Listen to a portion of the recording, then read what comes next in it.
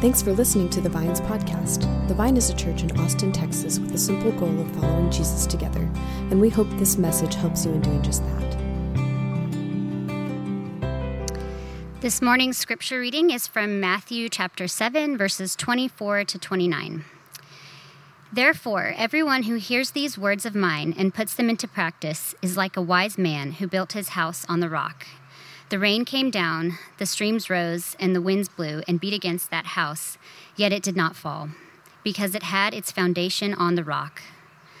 But everyone who hears these words of mine and does not put them into practice is like a foolish man who built his house on sand. The rain came down, the streams rose, and the winds blew and beat against that house, and it fell with a great crash. When Jesus had finished saying these things, the crowds were amazed at his teaching, because he taught as one who had authority and not as their teachers of the law. This is the word of the Lord. Thanks be to God. This morning, we're continuing in our series called Guardrails. Several years back, our leadership created 10 different statements for our community to put into words the culture we hoped that we would create. The reason why we are doing this series, Guardrails, is because it is so easy for us as individuals and for us as a community to get derailed, to go out of the bounds of which we feel like God's calling us to. We know how easy it is to step over guardrails. And so these statements are here to help us stay on track of where we feel like God's leading us. And so we have several different guardrails we've already shared. If you haven't heard them, and if you consider this your community, I'd encourage you to go back and listen to them. But today, the guardrail we're considering is there's no better place to plant one's life than in God's word. There's no better place to plant one's life than in God's word. The Bible is an extraordinary thing. The Bible is this collection of stories, of poetry, of legal code, of songs, of wisdom sayings, genealogy, letters, eyewitness accounts, and it ends with this bizarre end-of-time poetry that many of us have no clue what to do with. It's a collection written by dozens of authors, unknown numbers of editors. The Bible has moved past and through cultural differences, language barriers, ethnic barriers, written by people all on the other side of this world over thousands of years ago, and yet today it remains the greatest selling book of all time. This incredible collection is now sitting on your lap or on your iPhone waiting for you. And the astonishing belief that we have as a community is that this ancient book is the best place for us to plant our life. In a day and age where it feels like everything has a short shelf life, like we have to update our phones every other month, we have to upgrade our cars, there's a short shelf life for many things. It is unbelievable to me that the Bible remains the most relevant, timeless, instructive guide for humanity. It's baffling when you stop and think about it. Yet, if we were honest, we also know that many of us have our own history with the Bible. I know for me, I grew up in a very wonderful home, in a wonderful small church in North Dallas, and I was taught to fear and respect the Bible. I remember very clearly being in Sunday school and placing the Bible on the ground and being chastised by my sweet Sunday school teacher for, devaluing God's word like that. I also remember later on in that church having sword drills. Anyone else been a part of a sword drill? Like, we can make anything a competition, right? This is what we do with the Bible. We can make anything a competition. We have see who's the first to quote that scripture or find it in the Bible. It's hilarious to me that we in the way in which we do that. Maybe some of you, your history of the Bible is that when you got married, your tradition, your family was you got the family Bible, that oversized big white Bible with the gold on the outside. Or sadly, maybe for you, the Bible has been something that has been used as a weapon, either for us to defend our faith against the world, or maybe we were taught to use a weapon against other people, or maybe the Bible has been weaponized even against you to use to shame or to attack you. And then I know there's some of us here, we don't have any history with the Bible. And it's pretty daunting. Like, where do you start? Why are there all these numbers in it? What is the point of reading this? And so for many of you, it just feels like a foreign, ancient document. Well, regardless of where you are, your history with the Bible, I just want to say that you're welcome here. You're welcome here. Your questions, your insights, your doubts, your own history, you're all welcome here. And part of our idea of us following Jesus, this journey is us following Jesus and allowing Jesus to shape our view and our relationship with Scripture. Jesus gave his Sermon on the Mount, his tour de force sermon in Matthew, and the way in which Jesus chose to conclude 3 chapters of real meaty preaching, he chose to finish it with a parable, a story. And we just heard it. This was Jesus' big finish. Therefore, this is verse 24, therefore, if anyone hears these words of mine and puts them into practice, they are like a wise man who built his house on the rock. Seems like for Jesus, the way in which Jesus wants to shape our view of Scripture is that this is really foundational. This is important. We care about Scripture because Jesus cared about Scripture. It's clear that if you read the Gospels, Jesus knew it. He quoted it. He taught from it. When he was wrestling with the devil, he recited it to remind him of God's truth. It is important for us as a church because it is important to Jesus. And Jesus concludes the Sermon on the Mount by saying, whoever hears these words of mine and puts them into practice, they are like a wise person. They have built their house on the rock. You know this, that one of the most important decisions in building a home is choosing a good foundation. I, like you, many of you have woken up with a panic of seeing a crack start slowly building in your wall. You know that panic that you have? It's because we know that one of the most important things to do is to find a sure, good foundation. And how do we find that good foundation? Jesus says it's our relationship to God's word. He who hears these words and puts them into practice, they've built their house on a rock. And something that's so crucial for me as I considered this passage this week is it's that important word, who hears, but more than that, who puts these words into practice. This is the point of God's word. It's not just merely for something for us to believe in or agree with. It's for us to put into practice. So much of the church's focus can often be on studying the Bible or memorizing the Bible. Those are all fine and good. We need that. But Jesus has something more for us. For Jesus, he doesn't want us just to be familiar with Scripture. Jesus wants us to put it to practice. I love how lawyer turned Christian author Bob Goff said, Jesus doesn't just want you to agree with him. He wants you to follow him. The Bible isn't only something to be studied and agreed upon. It's something that we have to live out. We have to integrate into our life and our lifestyle. And I love the word practice. Many people I know in COVID have picked up new hobbies, right? I've seen pictures of you on your Instagram, on your Facebook. You started roller skating again. Some of you did that. Some of you have started painting. You picked up paintbrushes again. Some of you picked up golf. And as you picked up these hobbies, you have to start practicing them. And like all practices, it begins clunky, awkward. I remember when I picked up roller skating, my dad had a belt and put a pillow on my bottom and belted the pillow onto my bottom because he just knew as I was going to practice, I was going to fall a lot.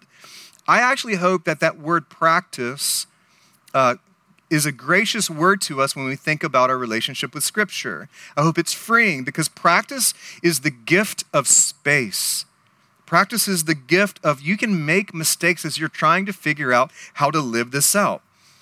Friends, the most important thing about us in our living with God's word and practicing God's word is not that we've perfected it immediately, but that we keep at it.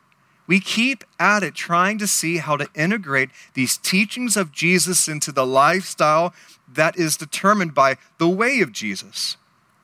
The most important part of practicing is just keeping at it. And as we practice God's word, Jesus is saying that slowly, imperceptibly, we are being formed, and brick by brick, we're being laid upon a firm foundation. Jesus shared that as you practice his words, you are being not only just building your life upon God's rock, something that's sure, but you're also being prepared for when the storms of life come. Verse 25 says this, this parable, the rain came down, the streams rose, the winds blew and beat against the house, yet it did not fall because it had its foundation on the rock. Though Israel was not known for having tons of rain, at times they would have torrential rainstorms that would be catastrophic. In Texas, we call them goalie washers. Like a bunch of rain happens, like it kind of did a couple of weeks ago, and it just floods, it just washes out. And oftentimes what seems like sure home, all of a sudden is realized that the foundation is weak. And so Jesus gives this warning to us. But anyone who hears the words of mine and does not put them into practice is like a foolish person who built their house on sand. The rain came down, the streams rose, the wind blew and beat against the house, and it fell with a great crash. We all know part of this life is not if the storms come, but when they come. And when the storms come, it's too late to pick up your house and move it to a rocky foundation. The home is already built. And Jesus promises anyone who builds their house on anything but God's word, their house comes down. I wonder if we were honest with ourselves, honest with God. I wonder, where have we been building our life? Upon the expectations of our parents? Upon comparison, keeping up with other people? Upon the ideal of success given to us by our culture? Or by the gift of God's word?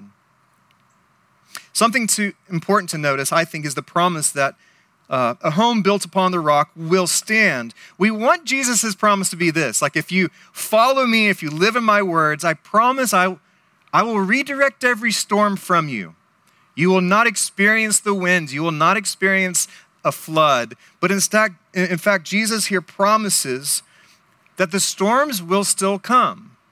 And we know that to be the case. We know the storms of life are near: sickness, job loss, depression, senseless deaths around us, a child who turns away, and a million more different types of storms. We wish Jesus' promise was if we followed him, miraculously the storms would be taken away. But Jesus' promises is instead, the foundation will not fail you. I am not going to fail you. Though the storm rages on, I will hold you in place. I will hold you up. And so for me, the question is how? How can we start practicing God's word? How can we begin to live into this, building our house upon the firm foundation of Jesus' word? Well, let me just lift up a couple ways in which we can live into the promise and the purpose of God's word in our life. First, the Bible is a mirror. What makes the Bible unique is that God says that the Bible is active and it's ongoing. It honestly reveals the heart. It reveals what's going on inside of us. This is from Hebrews 4:12, is the writer of that letter said that God's word will actually open us up and illuminate what's going on inside of us. I've had moments in Scripture where I have seen myself in the story. This is one of the ways in which we read the Bible and practice it, is we don't just read the Bible as an account of something 2,000 years ago, but we wonder, where am I in this story? And I've seen myself in moments of my life in different parts of Scripture. I have denied Jesus like Peter. I've ran from God like Jonah. I've complained to God like Martha. I have been carried by friends to the feet of Jesus when I was too weak on my own. I have covered up my sin like David. In the prodigal son story, I have ran from God like that prodigal younger brother, and I have judged others like the older brother too. And the question for us is, as we read Scripture, as we see the Bible as a mirror, we are seeing what God is doing within the text and how we can remember who we are, how we can find our way back home, how we can get ourselves back to that rock and allow God's grace to return us to where we belong. The Bible is this gracious gift of a mirror. The Bible is also a decision grid. If guardrails help us make wise decisions, the Bible is the ultimate guardrail. The psalmist said this, a beautiful psalm, Psalm 119 said this, "Your word is a lamp to my feet and a light to my path." The purpose of God's word is to show us the way to go, to show us a path, to illuminate what's before us where we're heading. We want all this, we want to build our lives on God's word, but especially the words of Jesus. I want to acknowledge that the Bible being a decision-making grid is tricky because people have used the Bible to start holy wars, to keep women silent and submissive, to endorse slavery. The Bible's been used to endorse racism and uphold that. This is why our ultimate decision grid is Jesus. The question we must ask is this consistent to the way, the life, the claim, the teachings of Jesus that we find in the Gospels?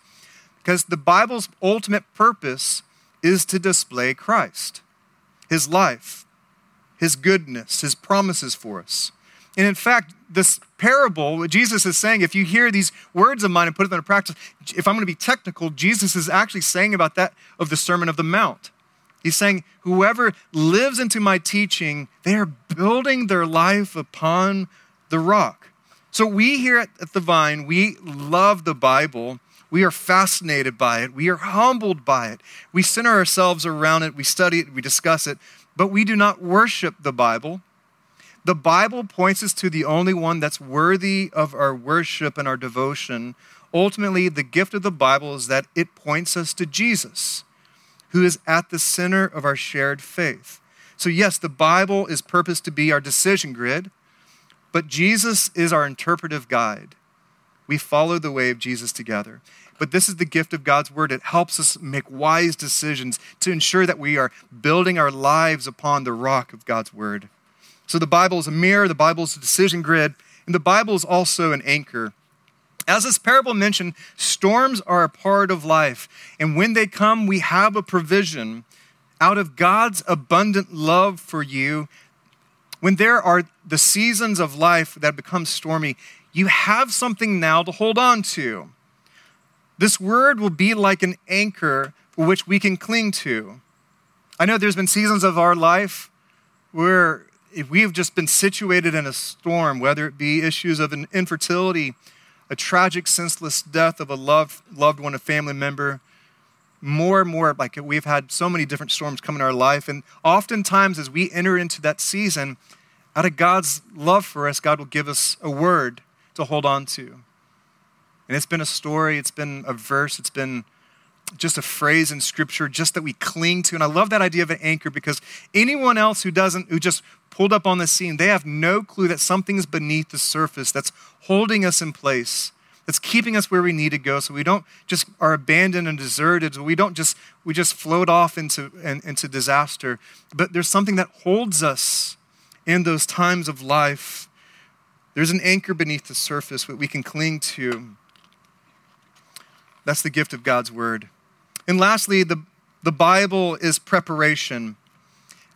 I would encourage each of us, when we come to our time of scripture, when we come to our time of reading God's word, that we begin with this belief that God is active and alive and wants to meet you that day, to prepare you for that day, that God is not surprised of what's waiting for you in your life. So if God is loving and if God knows better, wouldn't God want to give you help? Wouldn't God want to prepare you for what's before you? The Bible is used by God as preparation.